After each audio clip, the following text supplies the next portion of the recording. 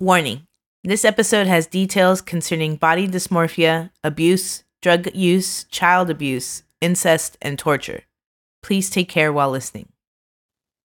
And we're back, you guys. We're back! Yeah! Hey guys, I know we went out for smokes. We said we'd be back.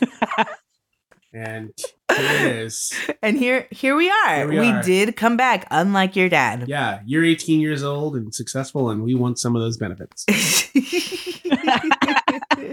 We did a good job. Yeah, we love you. We love you now. We love you, son and daughter. We love you now because you bring worth to us. So let me live in your guest house. Yeah. Lori, Colin, and I had a lot going on for, officially 5 months, maybe even 6? No, it's not. No, It's definitely been since before Christmas, so 6 months. I would say 5. It's 6. Yeah. Wow. That's crazy. We could say 5. That's crazy. Like a bad dad thing. Like, I was only gone for 5 minutes. Yeah, I'm pretty sure I was only gone for 5 months, maybe a week. They were minutes. They were mere minutes to you. You're a kid. Yeah, you don't know. I feel that way. So conversations always run in my head all the time. So I'll feel that way. Like sometimes I'll text somebody and just respond to a conversation we had 3 months ago. And they're like, what is this? And I'm like, oh, it's just a response to what we were talking about. Once again, also, this is the second time we're recording. Take two. We did a whole show. Back again for the very second time. Because we lost our recording. So we've got all the bad jokes out of the way. I love Maria. Yeah, it was Tangent City. So you're gonna be population me. So you're lucky because we're not gonna do it again. And also, I love how Maria said, "Well, this just shows that we're back, baby." Also, I wasn't around for the first one, for the first attempt, so we'll see how far we can get. Without repetitivity. Yeah, repetition. Well, I won't say what's new and what's not new. So you'll just be guessing as to what was talked about before and what wasn't talked about before. So. All right. So today we're talking about Theresa Knorr. Despite her inherent need to control everyone around her, Theresa seemed to thrive in chaos. When she was young, she took out her issues on the men around her with manipulation, threats, and violence. But as the men began to dwindle, Theresa, is it Theresa or Teresa? Theresa, right? Who says Theresa? Yeah, I think Teresa. Well, there's an H in it. Yeah, but it's a silent H. I don't know. It's a silent. It's a silent H. It was the 40s. No, it was the 50s. It was 50s. I was going to say. I was going to say, whoever says Theresa is a psychopath. So she's Theresa. She probably says Theresa. It's yeah. Theresa. It's Theresa. Yeah, Theresa. Theresa turned towards the only people left in her life, her own children. This is the story of the mother from hell, Theresa Knorr. It's a story. Happy Mother's Day! Theresa's mom, Swanee Gay. What? That's her name. Okay. All right. So here's my conspiracy theory. Yeah. All right. Here's my conspiracy theory. All right. And we'll, as you go through this, you'll see that I might be right. The parents did not give a shit about what they named their child. So they just looked at the child and they said, this one's gay. But they were so drunk that they said, Swanee again. Swanee again. Maybe the kid did a really effeminate move with his arm. It's just like, whatever. And they were like, oh, that's a little Swanee. The mom, when she was a baby? Yeah. Okay. Yeah. Well, we can think of so many things. That's what it was. That's what it was. What I said. We don't know about her parents, but just based off of how Swanee treats her kids, I have a feeling that this checks. It's a high chance that they were drunk at all times. Yeah. Oh yeah. Theresa's mom, Swanee Gay, was a widow when she met Theresa's father, James Cross. Her previous husband had died in a work accident. Not important to the story. The two married and began working on having kids. Both parents firmly believed boys were superior and hoped to have some.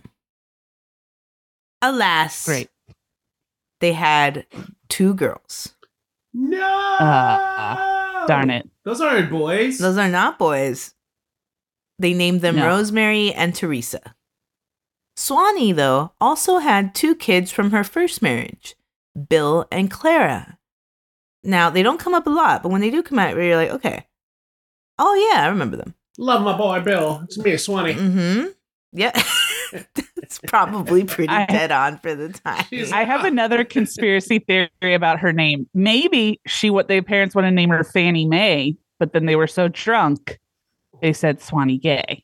So that could also be. That's a pretty solid. Either way, solid either way, drinking was involved in naming this child. Either way, so Bill was the oldest and the only male, and Theresa was the youngest. Bill was forgiven for every bad move he made, and he made a lot. He was a destructive force and a murderer who would eventually die in prison. To illustrate how little their parents cared about their daughters, Clara hadn't even been given a name until she was a teenager. Jesus Christ. Her birth certificate simply said Baby Tap. Her biological father's last name, Tap. Baby Tap. So sad. And it adds to Lori's swinge theory. yeah, Yeah, that's true. yeah. Baby Tap. That whole family has a history of not really caring about the daughters. It'd be really wild if, like, on her birth certificate it said, It might as well. uh, It's a baby. Hmm. It's like BB. It's not even BAB1. BB. Yeah. Because the mom's already drunk in the labor delivery room. Yeah. It's a baby tap. Yeah, well, baby. I'm not pregnant anymore, so I can drink whatever I want. Yeah. So, Fuck Okay. it. shut your face. Fuck Yeah, baby. Don't be judging me, baby. it. She's all getting mad and drunk with her baby. The fuck's your problem? What the fuck are you looking at? You just can't even support yourself. You fucking shut up, baby. Clara would eventually marry and move out after spending much of her teenage life taking care of her half-sisters. During early childhood, Theresa's parents were able to provide a middle-class living. Neighbors don't remember anything particularly odd about the Cross home. Visitors described the house vibe as boring and quiet, which, according to Lori, means abusive. Well, I just know think- from personal experience that It's a fair boring and theory. quiet, yeah, means that everything's happening when people aren't there. So Yeah, Yeah, and what that's the a fuck good is theory. happening? But you're totally right. It's much like you feel safer going, like you said yesterday, and we lost the recording. R.I.P. yeah, That you feel safer Yeah. going into a house where everybody's loudly arguing about stuff. yeah. Than a quiet. I love an Italian house or Mhm. a Jewish house where everyone's just yelling at each other and and everything's right out in the open. Yeah. Yeah, yeah. But go into a German or a WASP house where everything's quiet and everyone's just staring at you and you can hear a pin drop. Somebody's getting hit in the bedrooms. Yeah, that's very true. Yeah. That freaks me out. Bunch of bodies in the basement that we just don't talk about. Oh no. Yeah. Yeah. No, it creeps me out.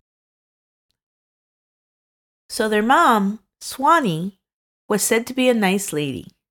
One neighbor said she was, quote, a friendly person, a little on the heavy side, but neighborly. Which, fuck that guy. No. Like- Let's also talk about the fact that this neighbor is just super judgmental. She's a nice lady. Yes. Little chunky. Little flubby. Nice lady, like nice ladies can't also be chunky. I know, right? Yeah. What a Flubby. dick. Nice lady. Look, I'm Little not chubby. saying that. Not great toes. Not that I'm a toe guy, but if I was, I wouldn't be into it. Yeah. It's just, Thank God I'm not, because I would have nothing to look for Where in this is she, neighborhood. sir? Where is she? Oh my God. I mean, look, Swanee's not the best woman, all right? And I think case in point is Theresa. Theresa. But I mean, fuck that neighbor, you know? Like, why you gotta fat shame a lady? I don't let it. I don't know. Just let it be. But okay, it is weird how much of a role weight plays throughout the story, as we'll see. Most of the time, when I read a source and when I have a book, it's normally the author. Just the author's like, and she was fat, like Stephen King. Yeah.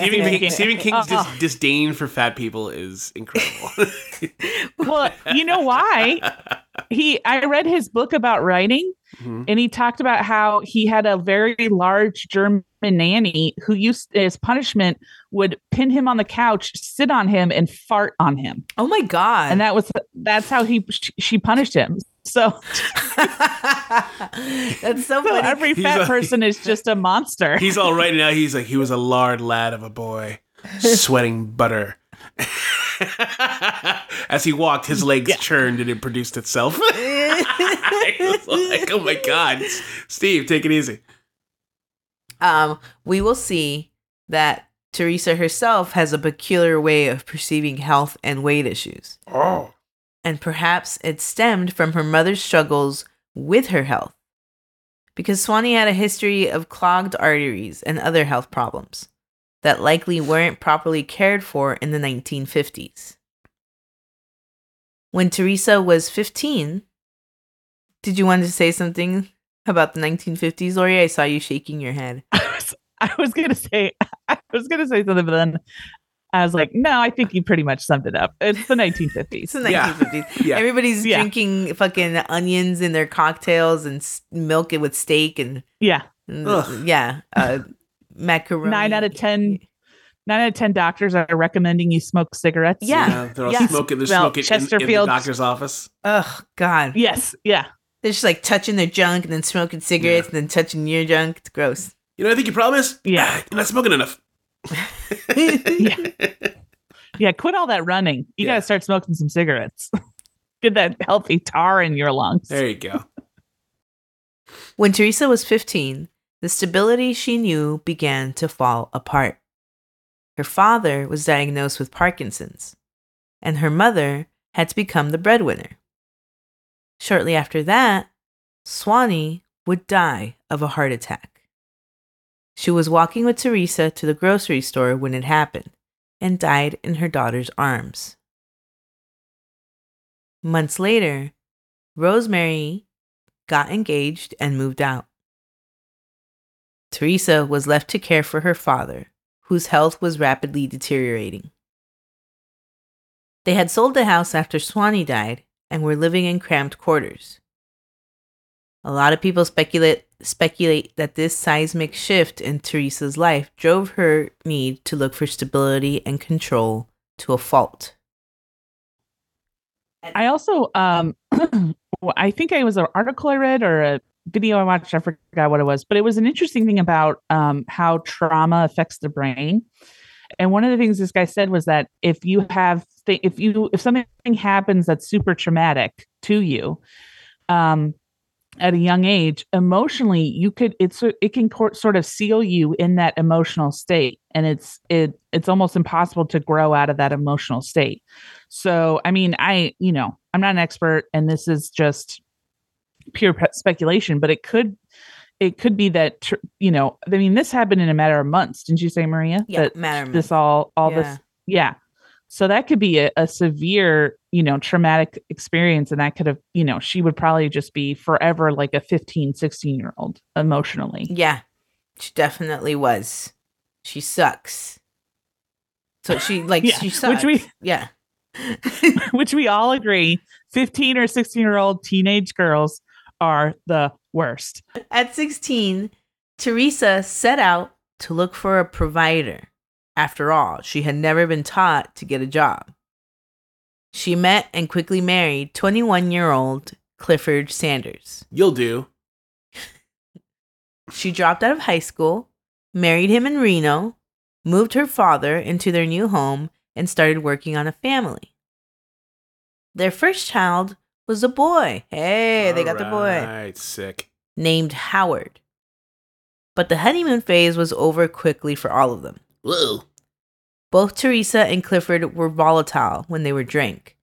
And they drank a lot. To say Theresa was possessive is a grave understatement. She accused Cliff of cheating on her. It drove Cliff crazy to be accused and ridiculed. And eventually the two would come to blows over it every time. Yeah, cheating at you. Yeah. Why did you do that? Oh, yeah. Look at Yeah. now. Cliff was 6'9" and would Fancy. easily overpower 5'4" Theresa. Hold on, these two are reveling in their drunken fight. You know what's sad? It's a reality for some. I'm sorry, guys. Yeah. Yeah. That's rough. Oh boy. Here we are. Oh, boy. Here we are. Just laughing at it. Okay. Keep going, please. When Theresa got pregnant again, Cliff turned the tables and accused her of cheating. You. You this time. Yeah. Yeah. Yeah. Shut up. I got foul. The whole time the dad's watching this, just like, gotta get the fuck out of here. Yeah, and he can't Yeah, move. It's so sad. He's like, I love this show. I don't know what the deal is with James, but he obviously had something to do with what resulted in of his daughter, Sure. you know. But Oh, that's- for sure. That's For sure. Yeah, we don't know. We don't know what happened. He is Bedman. So their neighbor, Theresa and Cliff's, their neighbor was a sheriff's deputy who urged Theresa to report her husband when he saw her with bruises. She did report him once, but refused to file charges against him when push came to shove. But it turned out Theresa was no wilting flower for her husband. In July of 1964, Cliff had had enough. That's it. He went out on a Sunday night to celebrate his 23rd birthday.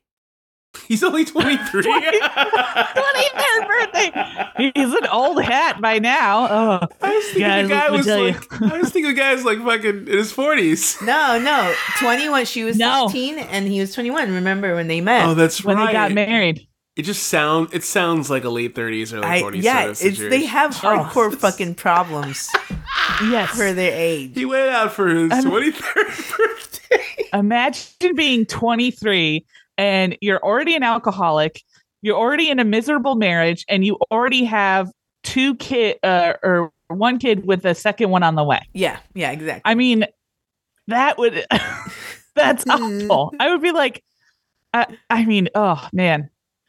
I imagine that he just is like, I'm not going to live to 30. And I'm sure This like is my midlife crisis. I don't know what Cliff did for a living, but you know it also sucked. You know he was like in his spine was like 77 for whatever reason. Yes. He worked in the Yeah, mines or some fucking shit. Like his life sucks. Yeah, he was like in charge of like, you know, he had to drain porta potties hands first or something. Like he wasn't, you know. Jesus Christ. He was I mean, Cliff obviously his job was not great. Yeah, he was obviously an abusive guy, but his life did suck. So he went out to celebrate his 23rd birthday. And when he returned to the house that night, they argued again. And he told Theresa that he had decided to leave her the next day. Oh. And he didn't, Never give him time. Never give them time. right. Always, you know what? Don't even let them know. Just be like, I'm going out for cigarettes. Yeah, that's what we did. We didn't let you guys know, and it was better. We were better for it, and you're better for it. Yes. We were like, Yeah. hey, we'll be right back. It was like, Yeah. good night. We just kept telling you we were coming back eventually. And, eventually you guys were just like, all right, I guess I'll just have to take your word for it. But you know what you didn't do? You didn't try and kill us. Yeah. So we went. And we came back because you didn't try and kill us. Yes, that was the main reason. That is so nuts when someone's just like, you know what? I think I'm going to leave you. Well, I was speculating that he says this a lot. I'm leaving. Oh, yeah. What? Because you watch. But tomorrow I'm gonna be gone. Yeah, going anywhere. I'm gonna go. Oh, yeah, oh, you can As soon as I remember where the car is. Yeah, car. See, it's fun. It's great. It's fun. It's great. It's a fun way to live your life. Talking like this, not doing it. Yeah. So the next morning, Theresa claims Cliff roughed her up and said once again that he was going to leave her alone and poor. Theresa heard this, received this, and then walked into the bedroom, while Cliff picked up his packed suitcase and turned to open the door. Theresa grabbed and cocked the Winchester rifle and shot Cliff in the back. After shooting him, she picked up the baby and ran to the deputy neighbor's house. She was convinced that at least she told the deputy that she was convinced that she had shot Cliff in the arm and was terrified he was really hurt. When the other officers arrived, Theresa had worked out her story. She claimed Cliff had hit her already that morning, then left the room. And when she heard him coming back, she grabbed the rifle out of fear and fired blindly at him. And then after that, she blacked out. The deputy led a crying Theresa into a squad car where he broke the news that her husband had indeed died. Oh, darn it. Clever. Oh, no, my husband.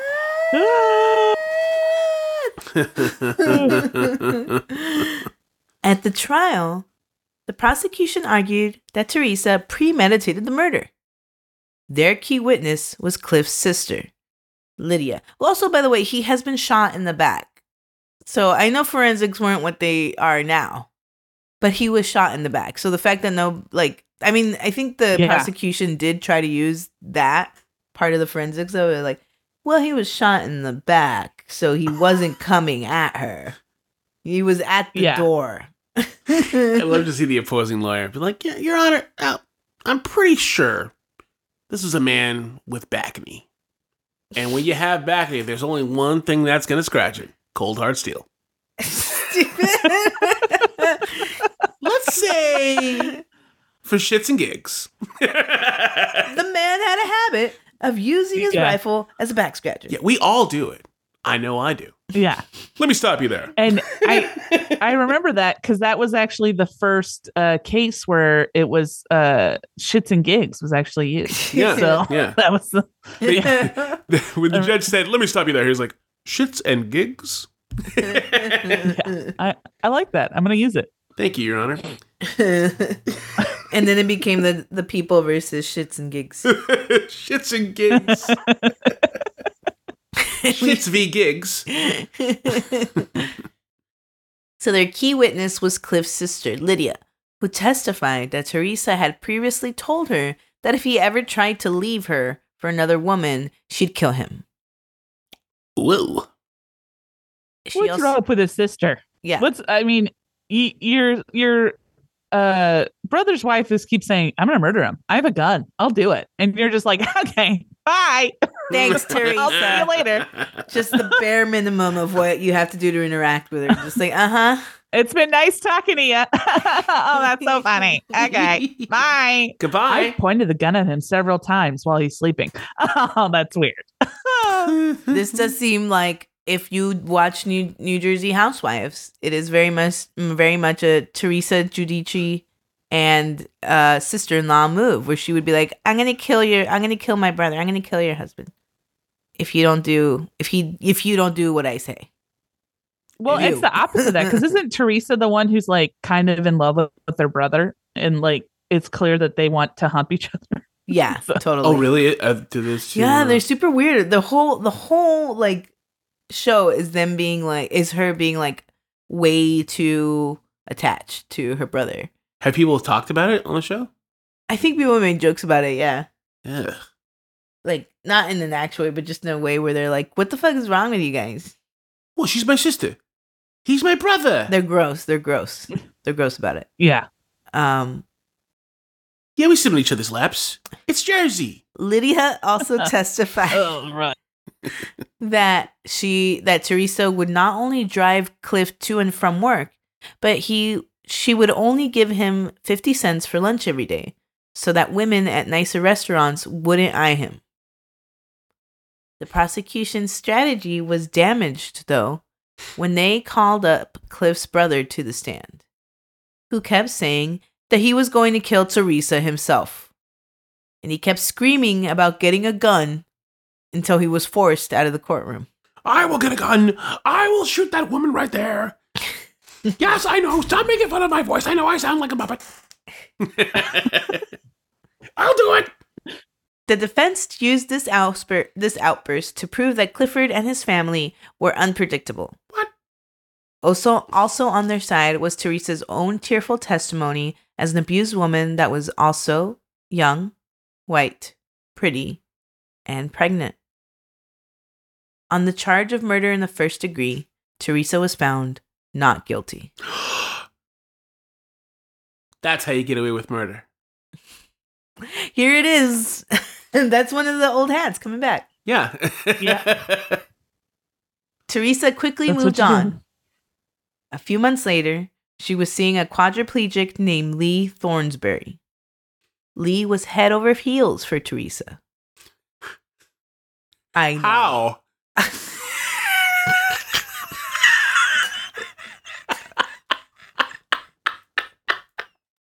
I'm going to slide right past. I'm going to slide right past. Lee also tried, and don't ask how again, Lee also took care of Cliff's second baby, Sheila, once she was born. Huh. Because Theresa... I feel like there's strings were involved. You know, like she would tie a string to the baby and then tie it to Lee. And then... We are back and we are dark. Theresa would go out nearly every night, trolling for guys at the local bars. When people in their small town had questions about it, Theresa had told people that she was Lee's caregiver and nothing more. Lee's sister, who would often come over and help them take care of his kids because obviously he can't do it himself. Sorry, not his kids, the kids. Yeah. Remembers some foreboding details about Theresa's motherhood. She says Theresa would often neglect both children, sometimes leaving them in the car for hours while she drank at bars. She recalls that Theresa told her that she fully intended to raise her kids like her mother raised her, favoring the boy over the girl. Lee... That's so crazy. Oh, sorry. It is insane. It is, and also to be like, once again, to your sister-in-law or potential sister-in-law and be like, I'm gonna treat my girls like shit. I don't know what you did. Yeah. But that's exactly what I'm gonna do. I feel like that's like an old school way of thinking where like if you look at like boomers or older I forgot what the next generation after boomer is. The greatest generation. The greatest generation. I don't know. They'll be like, oh, because of how they grew up and their ego, they're like, well, obviously that's the way to do it. And it's like, no, you survived abuse. Like that's how you grew up. Yeah. Like it wasn't, not everyone should do. It's like my father drank beer and gave me beer when I was 6 years old and I grew up fine. It's like, no, you have a failing liver. Like you're an alcoholic now. Yeah. They barely just did not die. Yeah. So Lee, for his part, eventually grew tired of Theresa making him a fool and moved out. Good for him. Yeah. I hope wherever he is, if he's probably not alive, but I hope he was able to find somebody. Yeah, I hope somebody loved him. Yeah. That was fine with her, though. Because word around town was that she had hooked up with a young soldier who didn't know or didn't care what he was getting into. Mm. Robert Knorr was a 17-year-old Marine. His brother had introduced to them while Bob was back from basic training, because Bob was still a virgin, and everyone in town knew Theresa was the perfect girl to fix that. Yeah, he's young, dumb, and full of cum. Yes. So she went above and beyond with him, and Bob was convinced that he wanted to marry this woman before shipping off. Being 17, though, his parents still needed to give their consent, which they did not because they knew there was something wrong with Theresa, and they warned their son that she was hiding something. Oof. Bob only knew what Theresa wanted him to know. He had no idea that her first husband was dead by her hand. And at first, he didn't even know about the kids. Jesus. You might need to mention that. Well, when he left to complete training in Hawaii, she followed. And she followed with the kids, so I guess maybe that's how she told him. We're here. Who's we? We're here. And for a split second, he's like, that was weird. She said we. Oh, Yeah. well. What? Once there, Theresa completed her ritual, sucking Bob into the vortex that was her vagina. Is that what you wrote? Yeah. Because I can't think of it any other way. It is just a dark void. That's perfect. She That's sucked them perfect. I love it. into a vortex vagina. Yeah. By the time he was about to ship off to Vietnam, she was pregnant with his first child.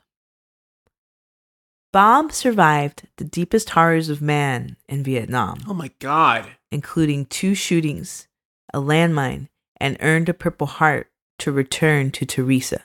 Oh. They married when she was 7 months pregnant and he was 18. 18!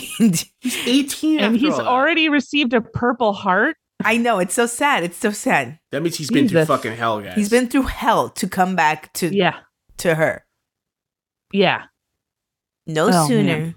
had they said, I do, when Bob realized that the only thing more horrible than a bloody war was his wife. So to start, Huh. I'm listening. Let's just... both of them drank a lot. He was only at this point, he's only 19. But they both went to bars where Theresa would get other guys to hit on her and bait Bob into fighting for her honor. Oh my God. Wow. What a fucking... Wow. Jesus. While they were out, yeah, he's looking sexy. While they were out, Bob's aunt and uncle, Evie and Pat, helped take care of little Sheila and Howard. Because remember, they're still like around. Sure. And they quickly learned about Theresa's twisted child-rearing methods. Evie noticed that Theresa was extremely strict with her children. But while Howard was a rambunctious boy who was occasionally scolded, Sheila was blatantly abused. If the 1.5-year-old did so much as spill milk on the table, Theresa would slap her and sit her in front of the TV to stare at a dark screen for hours. By 18 months, Sheila still didn't speak, but she ate with a fork and was terrified of getting dirty. Oh, It's so sad. that's very sad. Are you guys texting each other? No. No. It'd be so rude. Listen to her go No, on and I on wasn't. about this case. She's really done a bunch of research. We're pieces of shit Yeah. for doing this right now. Yeah. She's doing a great job. Yes, We she should is. tell her. No, let's keep it a secret. Guys, are you listening? Once, when Evie came to visit them, Sheila's little head was shaved with cuts all over her scalp. Oh my God. When she asked Theresa if Sheila had been picking at it, Theresa said that every time she put the razor down on her daughter's head, she wanted to dig into the little girl's brain, but didn't go through with it, which made her a hero. She made it very clear with everything she said and did that she didn't care at all for her daughter. But God forbid any of her kids make her look bad, because everything from their clothes to the home was immaculate. Always. She would have it no other way. Evie and Pat resolved to try to take Sheila away from her abusive mother and raise her as their own. Their opportunity came when Theresa was about to give birth to Susan, the third child. She handed Sheila and Howard over to Evie and Pat for a while. 6 months, that's a long time already, but 6 months into her stay with her aunt, Sheila said her first words, a complete sentence in the car on the way to the candy store. She asked Pat, "Daddy Pat, buy me an icy." Yeah, that to me shows that she knew how to talk, but she was just too afraid to. That's Yeah. so sad. I mean, that's crazy.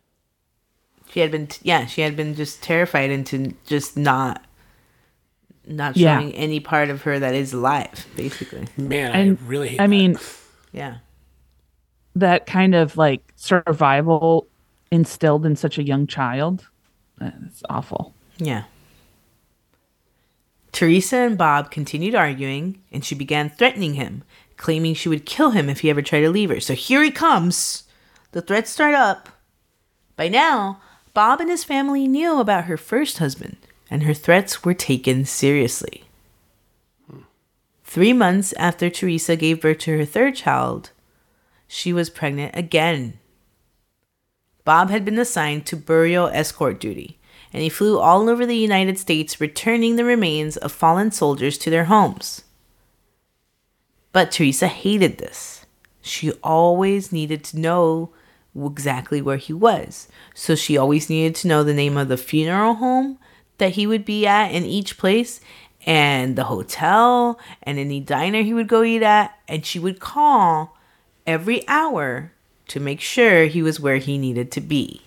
Jesus. Without cell phones. This is back when all we Yeah. had was landlines. That's a lot of work. A lot of work. She can't be a mother and be a stalker. I mean, those are 2 full-time jobs. She can Yeah. have it all. That's Find My Phone, but the first version. Find my husband. Find My Husband. My cheating husband. While he was away, Theresa left a newborn. I don't know. So this is amazing. Not amazing in a good way, but just how did she do all 3 of these things? Because while he was away, Theresa also left a newborn with 3-year-old Howard and her physically disabled father to go drink.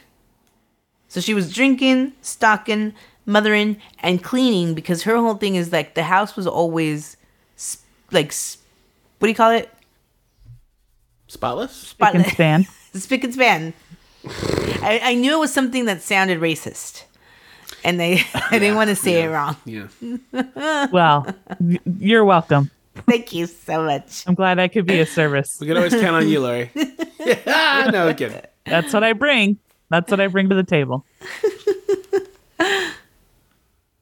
So she would leave the baby with Howard, who's also a baby because he's only 3, and her disabled father. And James Cross, who was unable to move from the Parkinson's at this point, had to instruct the toddler on how to feed and change his baby sister, while a pregnant Theresa went day drinking in the bars around town. Oh man, that is a nightmare situation. Imagine trying to get a child to do anything Oh, so and sad. not being able to do it for them, I can't and even. just them just looking at you like wide-eyed and just like, I don't know what you want from me. Oh, just the thought of a baby, a little toddler trying to pick up a baby is so scary and sad. I know. That's baby. It took a year for Theresa to demand for Sheila back. And it wasn't even a planned thing. She flew off the handle when Sheila visited, and she saw that the baby had nail polish on. Theresa thought that soon that Evie and Pat would try to adopt her, and not that she cared if the baby left, but she wanted to continue to collect the government check that came with her. Everyone was afraid that Theresa would kill Bob at the slightest provocation again, so Evie and Pat did not fight her on it, and they gave Sheila back immediately and walked away. Oh, man, that's awful. That's a shame. On September 15th, 1967, her fourth child, William Knorr, was born. By 1968, she was pregnant again with another boy, Bob's namesake, Robert Knorr. Bob's assignment ended, but Bob didn't find a civilian job, and money started to get tight. They had already driven themselves into debt when Bob was working, because Theresa liked to keep up appearances, and the house was outfitted with nice furniture and top-of-the-line appliances. And they all had nice clothes. She put all of it on credit and then avoided paying any of it off. They fled from the creditors by moving to Washington. There, they moved in near Bob's friends from the service. There they moved near Bob's friend from the service, Duke. After Theresa was caught, Duke gave his 2 cents about the couple. He said Bob was a nice guy, great drinking buddy, but he didn't have any job skills. Duke had a different opinion about Theresa. Terry was a beautiful blonde back then. She would always wear sweaters to show off her boobs. She knew she was looking good and wore tight slacks, too. Kathleen, my ex-wife, was a little jealous of her because Kathleen was short and stocky and kind of all business. She wasn't quite as beautiful and stunning as Terry. She'd say, "Gee whiz, that sweater's about 2 sizes too small for her."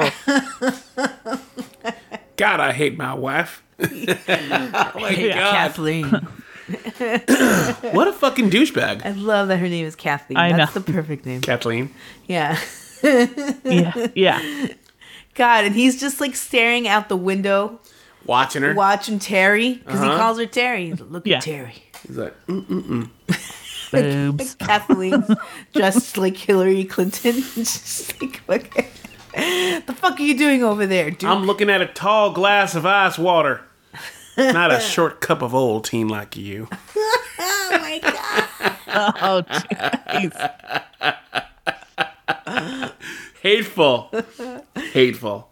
Bob says, Bob says he could never, quote unquote, confirm if Theresa and Duke had slept together. But he did come home once, he said, to find Duke in his bed and Theresa walking around in a nightgown. Well, but here's the thing. Bob had been over it for years now. He didn't say anything because he truly didn't give a fuck anymore. He hated his wife, and he hated Washington, and he just wanted to get back to California. I could see that. If I was in Washington, I'd be like, get me the fuck out of here. We go back home. And to be fair on all sides, Bob was no saint. What? He had a drug problem. And we don't know which drug for sure, but he was in Nam, so it was probably something. Aspirin. Yeah, obviously. Antacids. Bob, you've got to stop mainlining aspirin. He's like, I'm in pain. That's it. Yeah. That's it. That's the whole thing. So they moved back to Sacramento once his veteran's disability got approved, bringing in a little bit more money. Theresa continued to control every aspect of his life, from driving him to work to forbidding him from watching TV shows with women in them. Oh, man. He's watching the Muppet Show. She's like, nope, Miss Piggy. She's such a whore. Yeah. Such a whore. Yeah. Meanwhile, she's like, I'm going to go fuck this guy. Don't you dare watch Gilligan's Island.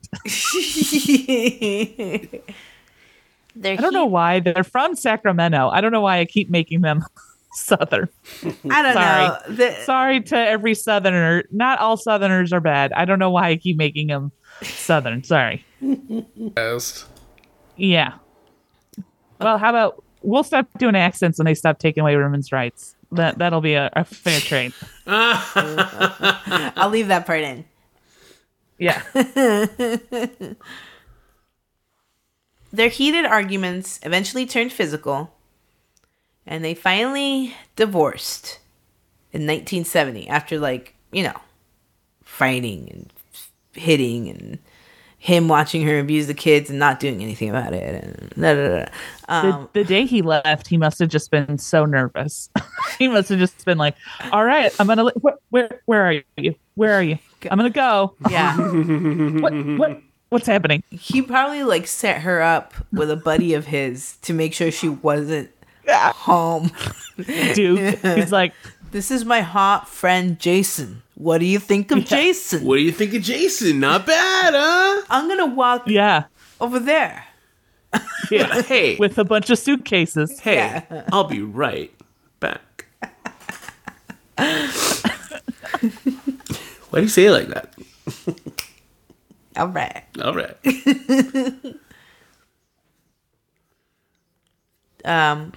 So they divorced right before she gave birth to her sixth and final child, her namesake, Theresa Terry Marie Knorr.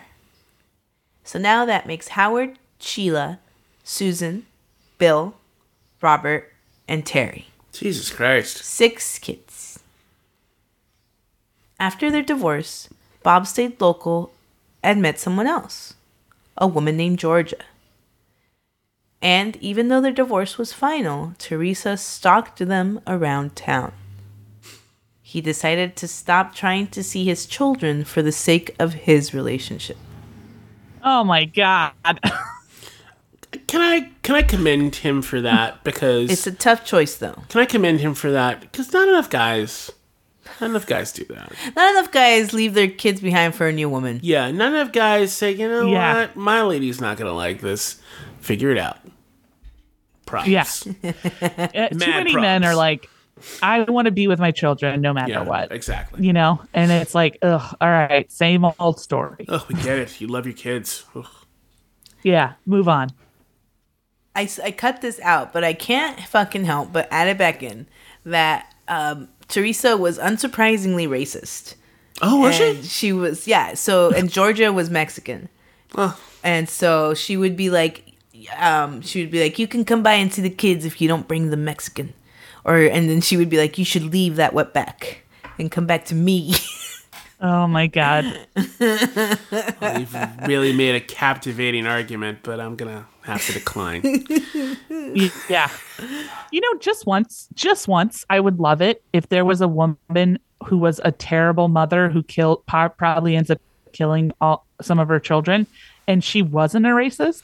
Is that too much for ask for? Yeah. Can we just have that? It is. No. Is that, No. Can we just have that? Like, you know what? Kill your kids. Don't be racist. All right? Don't be racist. I'm going to disagree. I prefer it the other way, where it's like, if you're going to be a murderer, I guess go ahead and be racist, because you're like, it's bad. Yeah. Like, it's all bad, and it's Yeah. If we start to believe that all racists are murderers, then who's to say we're wrong? Yeah, that's true. It's sort of like when you cheat on your diet and you're like, I'm just gonna get everything from Chipotle, and so you're just like, you know what? I'm just gonna be all the hateful things. I'm gonna be homophobic. I'm gonna be racist. Yeah. Why bother? I've killed my kids. Yeah. Why do I need to censor myself? Yeah, you know, you don't have to have a cheat meal. Have a cheat day. That's the way to do it. There you go. Oh boy. So out of the blue, Theresa called Bob complaining about his son, Robert Jr. She said the doctor had diagnosed him as slow and she didn't want him. Bob and Georgia eagerly took in the boy. The 2-year-old couldn't walk, talk, wasn't potty trained, or could eat anything besides baby food. In just 2 weeks of being with his dad, the boy made progress in all those things. Oh, that's nice. They asked to keep him. But of course, Theresa refused. She wanted him back right away, and away from the Mexican. She had primary custody, and they had no choice. Going to court to fight the judge's original ruling wasn't really an option at the time. And California wouldn't pass a joint custody statute until 9 years later in 1979. Wow. So that was that. He had no choice. He had to give the baby back. A judge sucks. Yeah. But, what's also interesting that the author points out is that the judge, she so happened to get the same judge for like almost all of her marriages and divorces. Really? Super weird. And the judge is never interviewed or anything, and he's dead by the time the book is written. So maybe she was making some house calls. Maybe.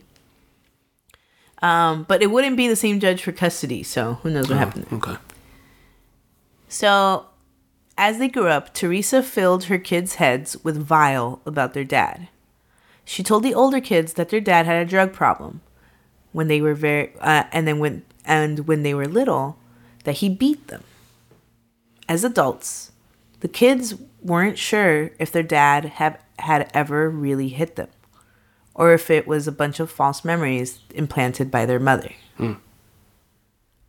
It took Theresa another year and working at a topless bar before she met her next husband, a railroad worker named Ron Pulliam. We'll call him Ron 1 for a little bit.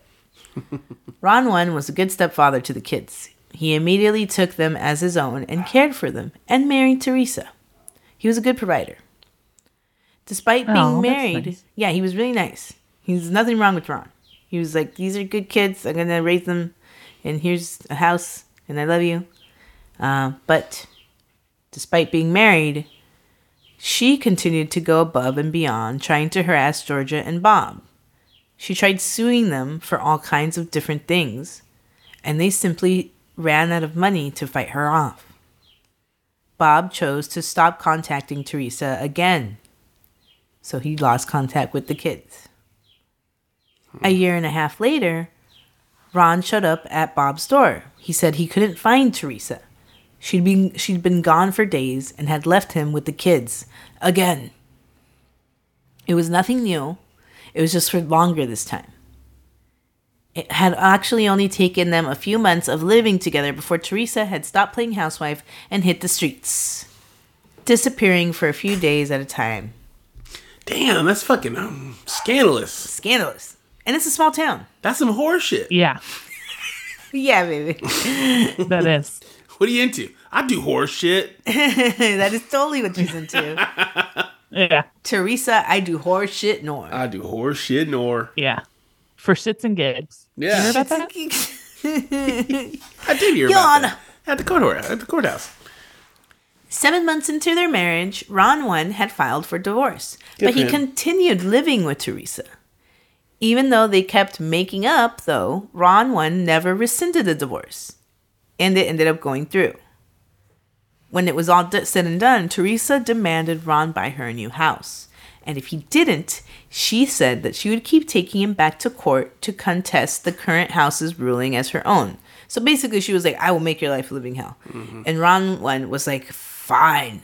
And he bought her a house for $21,000 because it's 1973, which is fucking God. And he's rich. He's rich. Yeah. Her new house happened to be a few miles from her sister's house, Rosemary, who she had been competing with her whole life.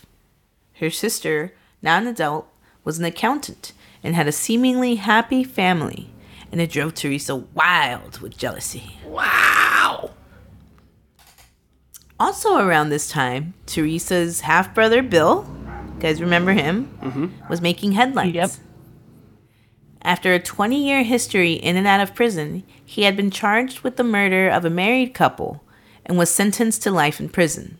When you said he's making headlines, my first thought was like, oh, is he succeeding in business? did he sell a script? Yeah. He's in Variety. Yeah. Man saves entire bus full of children. Hollywood in talks. You know that guy from Bill from before? Well, he's a showrunner on this new project. His track record actually included breaking his ex-wife's jaw with a bag full of buckshots Jesus. and the kidnapping and attempted murder of a waitress. Ah, of course. Oh, well.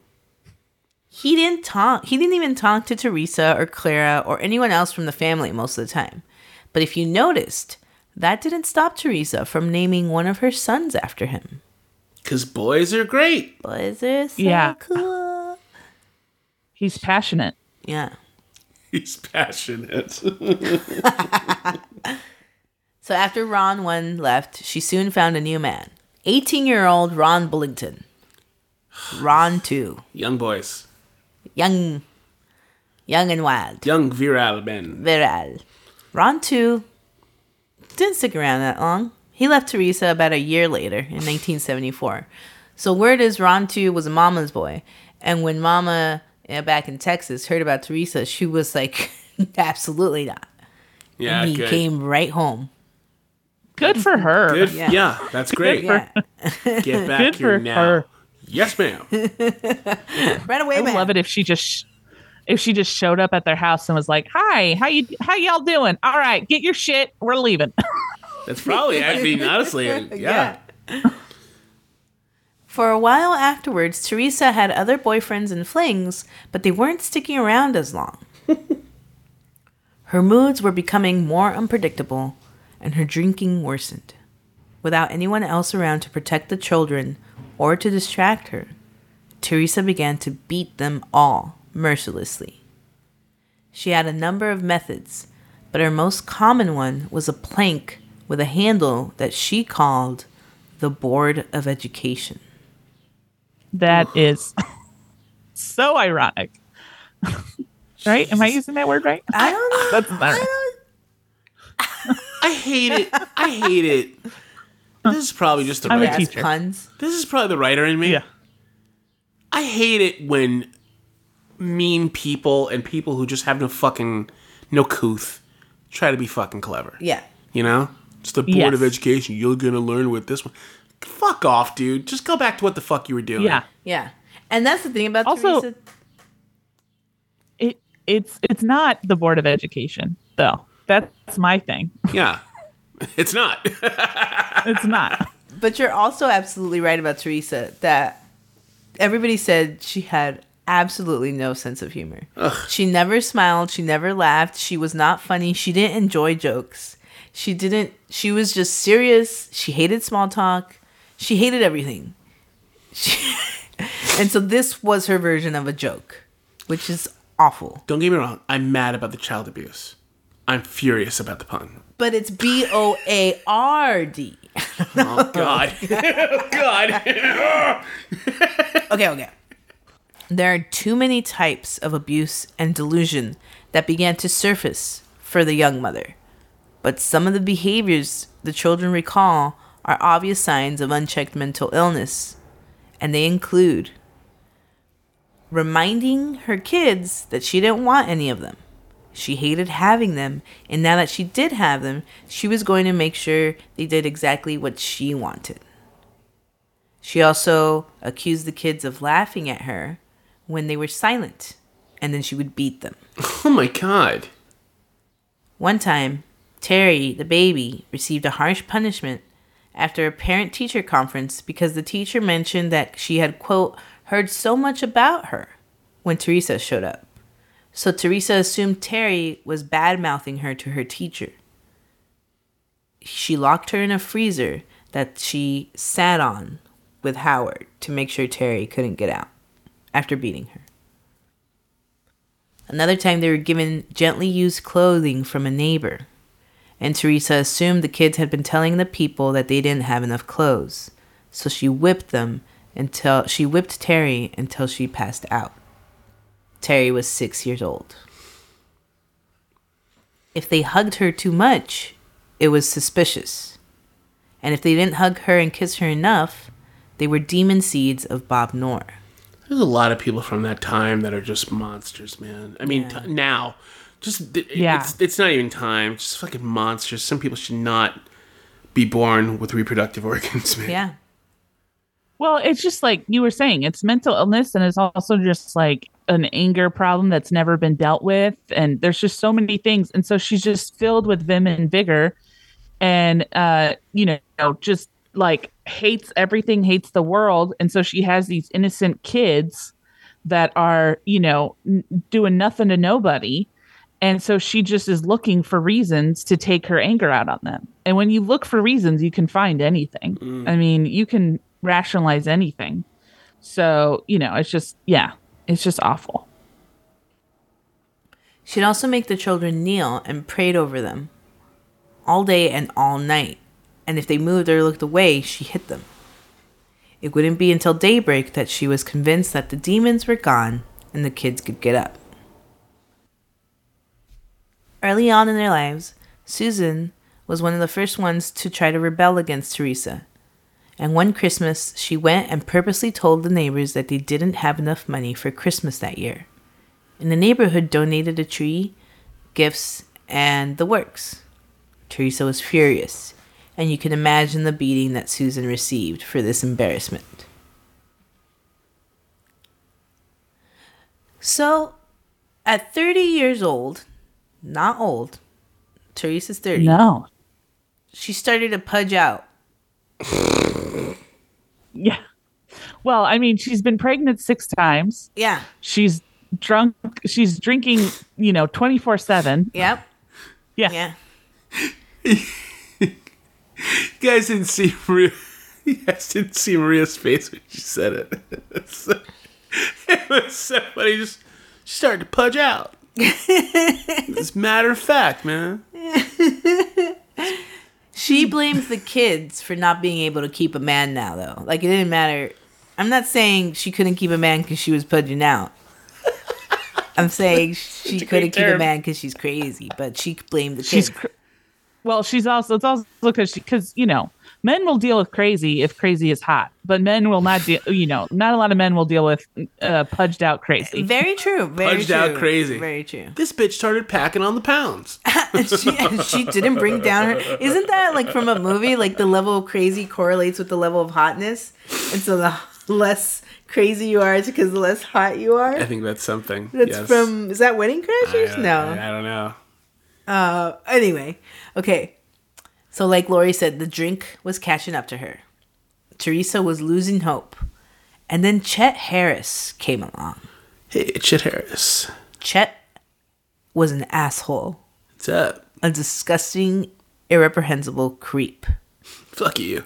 He had been a gritty investigative reporter in his heyday, a World War II vet, a proud and intelligent writer. But he let a bad attitude, bad habits, bad food, and alcohol take over his life. I don't give a fuck about much of anything. Blow me. Yeah, this just in, suck my dick. This just in, lick my ass. Chet. Now 59 years old, if he wasn't writing copy, you could find him at the American Legion Hall, 2 fisting beers at the end of the bar. Also a regular here was Bob Knorr, who Theresa still hadn't stopped chasing. Fucking. Yeah. Whew. Perhaps it was Theresa's constant harassment that prompted Bob to introduce Chet and Theresa. He was like, oh my dude. God, she's the ring. He was like, dude, you're awful. I know a lady. She'll fuck you, dude. Yeah. She's the ring. You have to give her to somebody else or she'll kill you. 7 days. Yeah. She'll fucking handwrite you a letter that says 7 days. She's It Follows. Yeah. Yeah. She's the It from It Follows. Yeah. You have to have sex with somebody else. So, But she's still bothering everybody. Fucking hell. They tied the knot after just a few weeks. You're the wedding thing. After moving in together, she discovered that Chet had a bit of a kink. He liked to take nude pictures of women and keep them on his wall. Haha, Chet.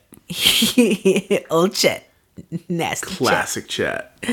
He even had pictures of his ex-wives up in there. And so when Theresa found these, she lost her shit. He did take them down and put them away when they moved in. But she lost her shit. But Chet is Chet. Chet's not worried that you're worried. Hey, when Chet makes love, Chet takes notes. Doesn't make any sense. I mean, with a picture.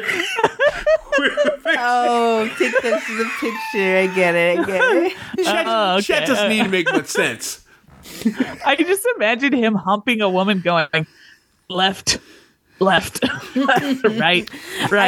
He's like, just this is going to be put on the back of a Polaroid later. I really thought that you meant that he like has sex and then gets up and takes notes on his little investigative reporter pad. Yes, that's what I was thinking too. You'll correlate those with the photo after the jaunt.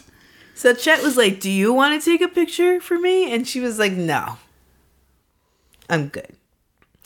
Shortly afterwards, Theresa started cheating on him. No surprise there. As for the kids, they didn't really like Chet. What? He creeped them out. Why? And he made fun of them a lot. Okay.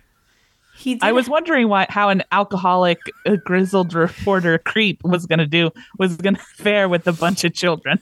I was hoping it'd be like, it'd be like Bebe's Kids where he learns to love them, Thank you for the fucking Robin Harris Bebe's Kids reference, Lori. Fucking hell yeah. You're welcome. Hell yeah. Fucking, it's about goddamn time we had a fucking Bebe's Kids reference on this show. I can also just see him being mean to the kids, just walking in, hit someone with the door. He's like, "Oh, fucking think fast, dumbass." Yeah, he would. He would put on the scary devil mask, and he would be like, "Ah, surprise!" He had mean nicknames. Or he just like mean nicknames for the kids. Yeah. He's just walking by. He's walking by a kid, and he just all of a sudden just shoves the kid's face into his butt and farts. Probably. He definitely did stuff like that, I feel like. It's gross. Just I'm going to call you dude. ass nose from now on. Gross ass dude who never stopped smoking cigarettes either. So he's just fucking like a cloud. Like he's like Linus. Yeah. Little stink fucking lines. Pigpen. Yeah, Pigpen. Sorry. Get my lighter, ass nose. He did, however, favor Susan. You're all right. Susan was very intelligent and engaged Chet in conversations about mythology and politics. Later, because Susan's not that old, she's a little girl, but later Susan would take an aptitude test that would show she was extremely intelligent, able to comprehend books and academics at least 4 years ahead of her age group. So in essence, she was a natural genius. She was just a genius. Great. So he could have actual conversations with her, so he was like, I like this one. Meanwhile, Theresa started making a show every night of sleeping with a pistol under her pillow. It freaked Chet out. And every time she probably like took it out and like loaded it and pointed it at him and then hit the chamber and put it back in her bed. He would always be like, "What are you doing with that? Why are you doing that?" And she would never say a word. He's like, never answer. I get sleeping with a gun under your fucking pillow, but what's all the showmanship about? Fucking. So that kept happening, and Chet's like, "Okay, not into this." Word around town, eventually, was that the marriage ended one explosive night when a friend of his called Chet and admitted that a drunk Theresa had given him a blowjob the night before. Dude, I almost finished the goddamn sentence myself. I almost finished the sentence myself. She'd be like, "Bro, dude, Chet, your wife gave me head, man." And it was tremendous. And I just want to let you know. I bet it was not tremendous. I thought it wasn't even that good, so I had to tell you. Yeah, it wasn't good. Dude, she gives bad blowjobs. Do you know about that? Yeah. I mean, I ejaculated, but it was only because I really, really wanted to. Yeah, it wasn't like a good cum. It wasn't good. Yeah. No. And Chet asked too. He's like, "It wasn't a good blowjob." "Well, did you come?" "Well, yeah, I can, but I mean, it's me, man." So Chet kicked Theresa out of his house, and she moved back into her old place before it sold. After just 3 months, the pair filed for divorce. Oh, no. Chet didn't put up a fight for anything that she demanded. In her version of events, I deleted. So he didn't put up a fight for anything she demanded. He handed over any money he had left, and then some, and resigned himself back to the American Legion Hall. That was the end of Chet. I have a feeling that that's not the end of Chet. Ooh. At least not in this. I mean, in this story, yeah, probably. But he's out there. Oh, he's that. He's out there. He's I still can alive. tell you what happens to Chet. I know for the author did a great job. So maybe in part 2, we'll jump into what happened to Chet. Radical. In the late 1970s, shortly after things with Chet ended, the last string holding everything together in Theresa's mind snapped. She stopped dating, stopped going to bars. She didn't go drinking at her friend's house anymore. 'Cause she had like one friend that was probably just as shitty as her, and they like talked about the paranormal a lot together. Anyway, she probably kind of sucked, but she didn't go to her house anymore. She fucking cut her off. And she got rid of the phone in the house. Oh, no. She began isolating her kids. No one was allowed to come over ever. If the neighbors tried to strike up conversation with her, she always kept it short.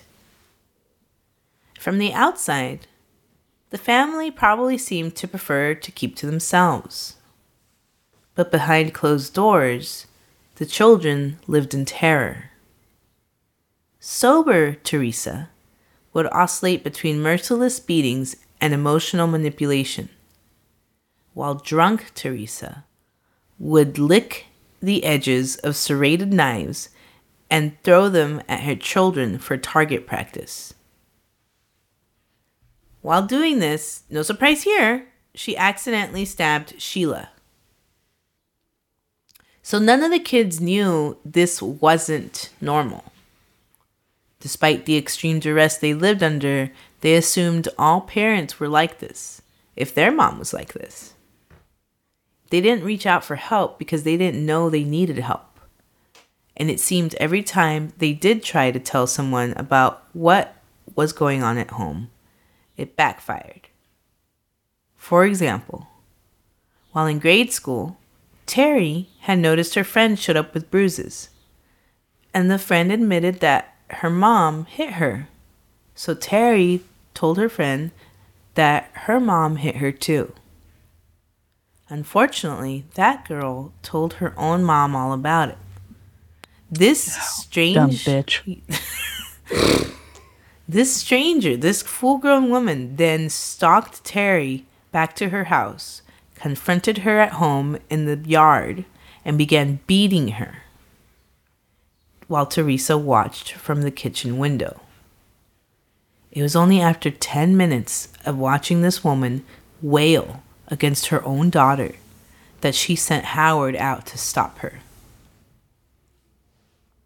Afterwards, Theresa must have felt bad because she pawned a ring that she had created from her former wedding rings and used the money to buy Terry new clothes, a rare luxury for a family accustomed to generations of hand-me-downs and being locked in their rooms for days at a time.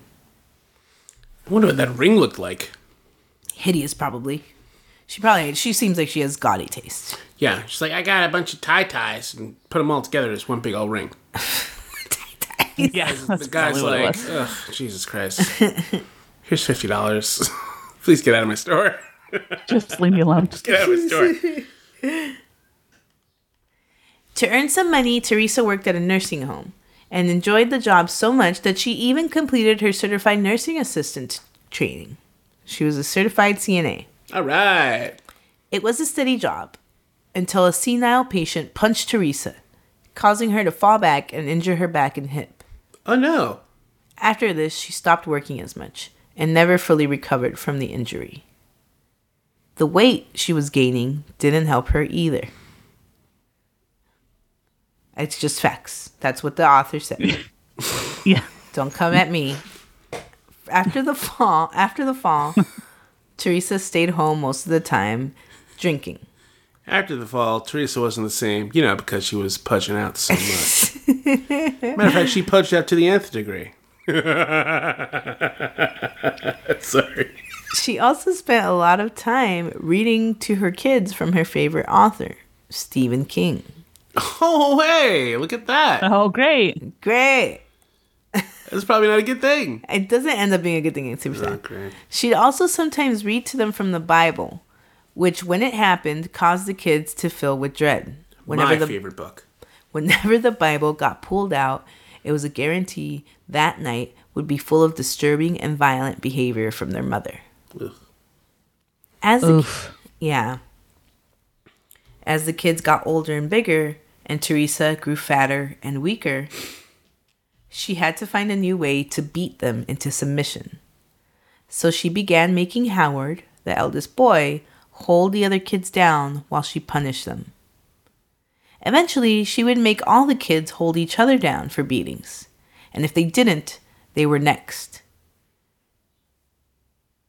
The lifetime of abuse from his mother and the lack of a consistent father figure and the absence of social development began to manifest in teenage Howard in the worst way. He began sexually abusing all of his siblings. Oh, no. When his mother found out, she did beat him with a chair, which seems, at least from what the family spoke of, to have essentially stopped Howard from doing it anymore. Theresa told the kids that it wasn't completely Howard's fault. She claimed Bob had sexually his dad.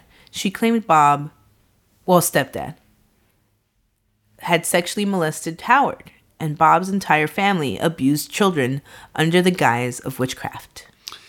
This is a lady who just goes and makes up history. Yes. In front of you as it's happening. Yes. Where it's like, I dropped the glass. Yeah. I dropped the glass on the ground, and she's just like, you threw that glass at me. I saw you. Yeah. Everyone in here saw you throw that glass at my head. Yeah. And you missed because you had bad aim, and you're like, dude. She's Danielle Staub from New Jersey Housewives. My God. You need to watch something else. I don't know if I'm more upset about the reference or more upset that I know who that is. You know who it is because she's insane. She's a toxic. It's because you're watching the show.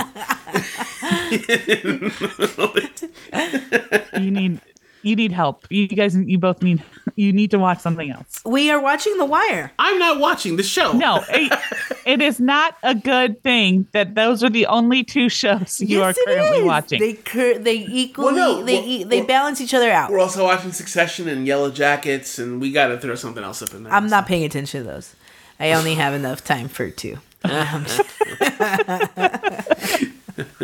So you need to watch something light and funny. May I recommend Grand Crew? That's a very light. It's a light show. No, it's like Cheers, but it's it's light. It's funny. Nothing ever happens real. The that's Jersey Housewives have light episodes. Is there a horror element to the show? I'm kidding. Howard stopped raping his siblings, and he started trying to find new ways to escape. So he started getting into drugs, and then quickly started dealing drugs out of the house. Barely in junior high, he did everything he could get his hands on, including crack, and got his siblings high. The kids, ages 7 to 14, Howard being the oldest, used the drugs as an escape from their perpetual house arrest. While Theresa turned a blind eye to this. Because remember, she's always home, so she knows what's fucking going on. Yeah. It doesn't work. Yeah. She turned a blind eye to this because she chose to only see the money that Howard was bringing into the house. But he was charging his siblings, so wasn't it he just charging money from the house to... No, he was dealing... I think he gave the siblings drugs, but he was dealing... Oh. He was dealing to the other neighborhood kids and people out of the house. Oh, okay. I was just thinking of it like when I had that paper when we had to sell the gift wrap paper, and my mom bought like 20 rolls, and I was like, "Oh, I sold so much paper," and my mom's like, "You didn't sell it. You didn't. I just bought. It. Yeah. Now we just have a bunch of rolls. paper." Yeah. Sheila, the eldest daughter, dropped out in the 9th grade. She did have learning disabilities, and it's clear her environment didn't promote growth or an interest in learning. But her brother would later say, like, she was smart, or she knew how to do things. She just chose not to. Because, like Lori said when Sheila was little, she was taught not to. Right. Taught not to show. Now mostly living off an occasional housekeeping gig and the kids' social security checks, Theresa was always fighting to stay just above water. She figured out that Sheila might qualify for a disability check. So she told Sheila not to shower for a week. And Sheila understood what was happening and why they were going to go have an interview. So Sheila took the lie in further for her mom and smeared poop in her hair, arrived shoeless. Oh my God. And barely answered any of the test questions, and managed to get her mom another check. So she made her mom very happy. Wait a second. So these people, this woman, Sheila lives in the house, right? And they see this girl who hasn't showered in a week, has poop in her hair, and doesn't have shoes on, and they think, well, what they need is her to go home with this mom and get more money. Like, that's insane. That's how they fixed things in the 70s, Lori. Oh, my God. I think they were like, give her the money, just get her out of here. I can smell the poop. Yeah, that's definitely part Get of her out it. of the office. And she also had athlete's foot. Oh, my God. So that she let get worse for the week ramping up to it, obviously, without And showering. athlete's foot, if you do not take care of it, smells. Yeah. So yeah, that's how they decided to fix. I mean, that's what it was. That's what disability aid was back then, and in a lot of places still now, where it's like, oh well, I guess we'll just give them some money. That sucks. They did not at all care that Theresa was letting her live like this. Theresa. Sheila's will had been broken a long time ago. Remember, she's the oldest girl. She was docile and only wanted to make her mother happy. Not like Susan, who was beginning to question the world around her.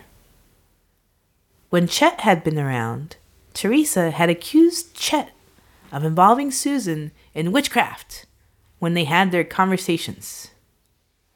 Now, barely in middle school, Susan began engaging her mom in conversations they both enjoyed.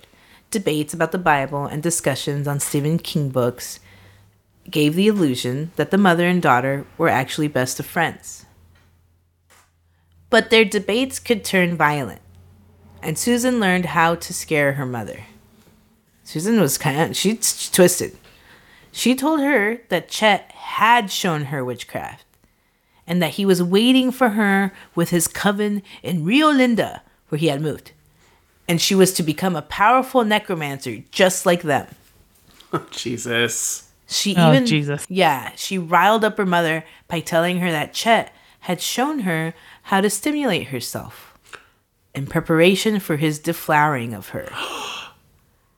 All of this might sound very specific, too specific to not be true, but Susan couldn't help but push against her mother, and by that age, the little genius had seen every Stephen King movie and read every novel, along with any other literature she had access to, plus her mother's language towards her didn't go ignored. What year is it? It's late 70s. Late 70s. Okay. Well, now it's the 80s, I think, when Susan starts to do this stuff. Oh, so that's a good amount of Stephen King things. Yeah. Interesting. Like The Stand was out and stuff. Oh, okay, cool. Okay. I mean, not cool, but... She just was too smart, and she knew how to push her mom's buttons. So I highly doubt, and most people do doubt, that Chet had done anything to Susan, anything of like that. Anything of the sort. Right. But she knew all about it, because Stephen King's also a little pervert in his books. Yeah. In It. Yeah. Gangbang. Sure. It's gross. Of course, the more Susan goaded Theresa, the more Theresa believed it. She told the kids that Susan had sold her soul to the devil, and she wasn't her daughter anymore. But this didn't stop Theresa from continuing to use her for her advantage. So, while cleaning the house of some disabled old pervert with her mom and sisters, Susan had a boob slip. She had a nip slip. And the guy, gross and old, went nuts for it. So Theresa told her to do it again. And, of course, he went nuts for it again. So from this point forward, Theresa allowed the man to request Susan come over and clean, and only Susan. God. Jesus Christ. At school, Susan started shoplifting and skipping class.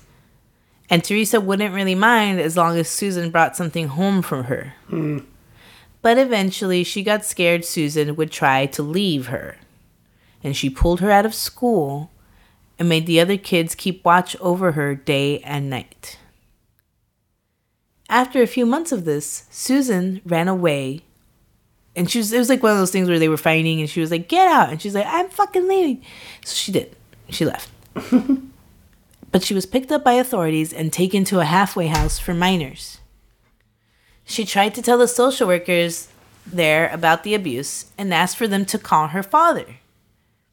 Either they never called him, or Bob, too busy with his new family, never agreed to actually take her in. We'll never know. Yeah. When she told social workers what her mother did to her and her siblings, they went and questioned the other kids. But when they questioned the other kids, their mom stayed in the room. So during the interviews, the kids knew better than to say anything. Oh my God. So CPS labeled Susan a runaway. Susan had tried to tell authorities and had tried to tell her dad, but no one seemed to care. So she didn't care for the fucking halfway house as is, and didn't want to be sent back to her mom, so she walked out. She hit the streets. She started sex work, did drugs, and found a pimp. After a few weeks of doing this, she went back to her mom's house with her pimp and her other friends to show off. And show her mother that she had people willing to beat Theresa, just like Theresa beat her. They had an argument, of course, and the fight broke out in the front yard. The pimps beat up Howard and Howard's bestie, Bud Watson, who happened to be there. Susan was picked up by a truancy officer a week later. And after the halfway house got fed up with her, she was released back to her mother. Oh, no. Yeah, she was just sent right back. Theresa promised that Susan had no idea what abuse was, but she was about to find out. Oh, man. When they got home, she made every child beat Susan. And then she handcuffed her daughter to the bed. And if she wasn't handcuffed to the bed, she was handcuffed to the kitchen table from that point forward. Once Susan was sequestered at home, she kicked the demon act that she had going before into high gear. She would go into trances where she would speak as the demon inside of her. And she would tell the family that she saw visions of her brother Howard killing the family, and their mother was nowhere to be found in her visions. She affirmed Theresa's beliefs that Susan was out to get her, and reminded her that every day that Theresa got fatter and older, Susan grew stronger and more beautiful. Theresa was convinced this was true, and told everyone in the family that Susan had cursed her to get fatter and suffer from high blood pressure, migraines, and spinal pain, and cankles. Things went on like this. Everything was about Theresa, and everyone was against her, especially her children. Even when Terry came home late once, after being attacked and raped by a group of boys, her mother did nothing. Instead, she called her a liar and a slut for provoking the boys. There was never, there was never a reason to call the police or much less go to the doctor. She didn't even take Susan to the hospital when she got shot. There's a couple of versions of what happened. Everyone agrees that the argument started with Theresa and Susan, and that it got physical. Theresa had cornered Susan against a wall near the kitchen. Terry says her mom then pulled out a small derringer and shot Susan point blank in the chest. Robert, who was home, remembers it much differently. He says Theresa ordered Terry to hold the gun on Susan, telling her to shoot if Susan tried to move. Theresa then ordered Robert to follow her into the kitchen where they made oatmeal for the family. A spoon fell and spooked Terry, causing her to pull the trigger. That's a lie. Why do you think why do you think that one's lie? I would think the oatmeal thing is so specific. Yeah, but it's also just like the spoon fell and then that scared her, so she shot someone. That doesn't happen. So Terry is the youngest girl. She's the one being made to hold the gun on her sister. She doesn't know anything about guns. I think it could happen. I guess so, maybe. Because it could happen, but it seems more likely that it was actually Robert's story. Mm-hmm. Because when Terry is later asked about it, she's not sure. Which is also, it's hard to tell because the mom gaslit them so much. Mm-hmm. They can't remember. And they were high all the time. Oh, that's right. They were high on heroin. Yeah, on anything, basically. So, maybe. Yeah, it's hard to tell. And if you're like terrified of your mom all the time, because if you do this wrong, she's gonna beat you. I could see how you would get super jumpy. Yeah, I can see that. So, somebody shoots Susan in the chest. Theresa and Robert carried Susan to the bathtub, where Theresa worked on stopping the blood from pouring out of the wound. Instead of taking Susan to the hospital, after the bleeding had slowed, she kept her in the bathtub. Later that day, Robert was punished. In the panic of it all, he had grabbed the gun from Terry and wiped her prints off of it. So Theresa was mad about this because she said that if Susan did die and the police came knocking, she would have no way of proving that it was Terry who fired the gun and not her. But Susan, my God. I love how she's just all she's thinking about is not her daughter who's got a bullet wound in a bathtub, but like, how can I prove that it wasn't me? Exactly. That's it. Yeah. That's it. That was her whole thing because she was like, I was on trial for murder before. I won't have it happen again. Susan didn't die. The bullet entered under her left breast, lodged in, but missed any vital organs. Theresa kept Susan in the bathtub for weeks while she healed. About a month later, after Susan was beginning to be able to walk again, Theresa decided her daughter needed to have an exorcism.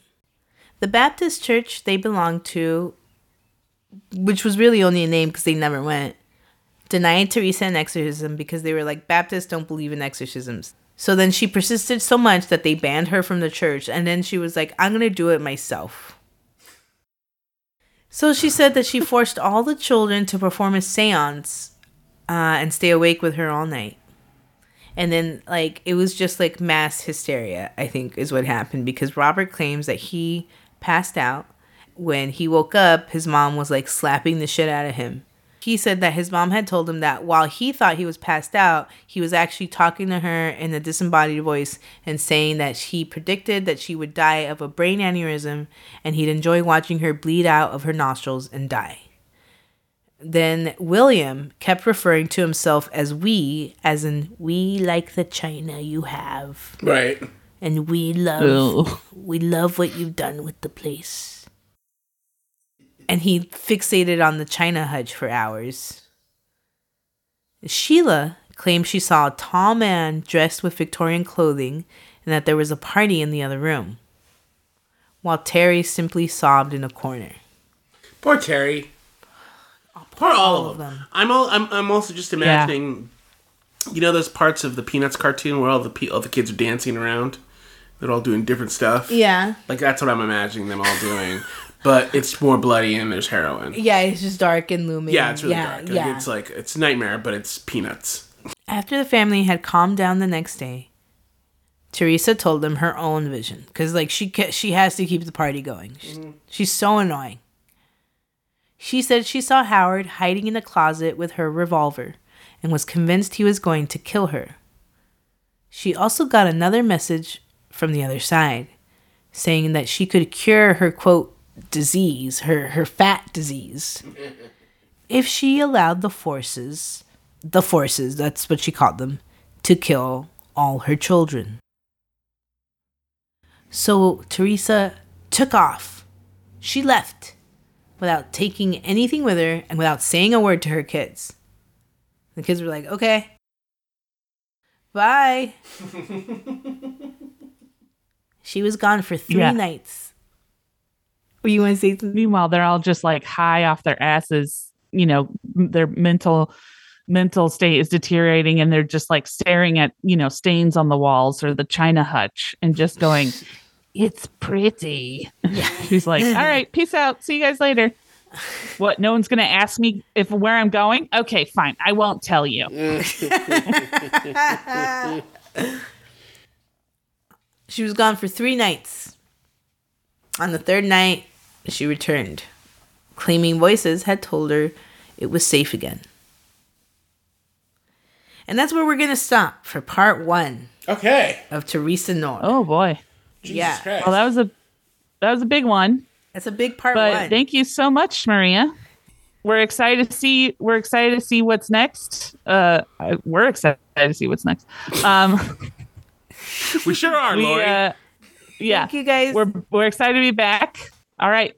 Have a great day, everyone. You too. Thanks, Bye. buddy. Bye. Bye, guys.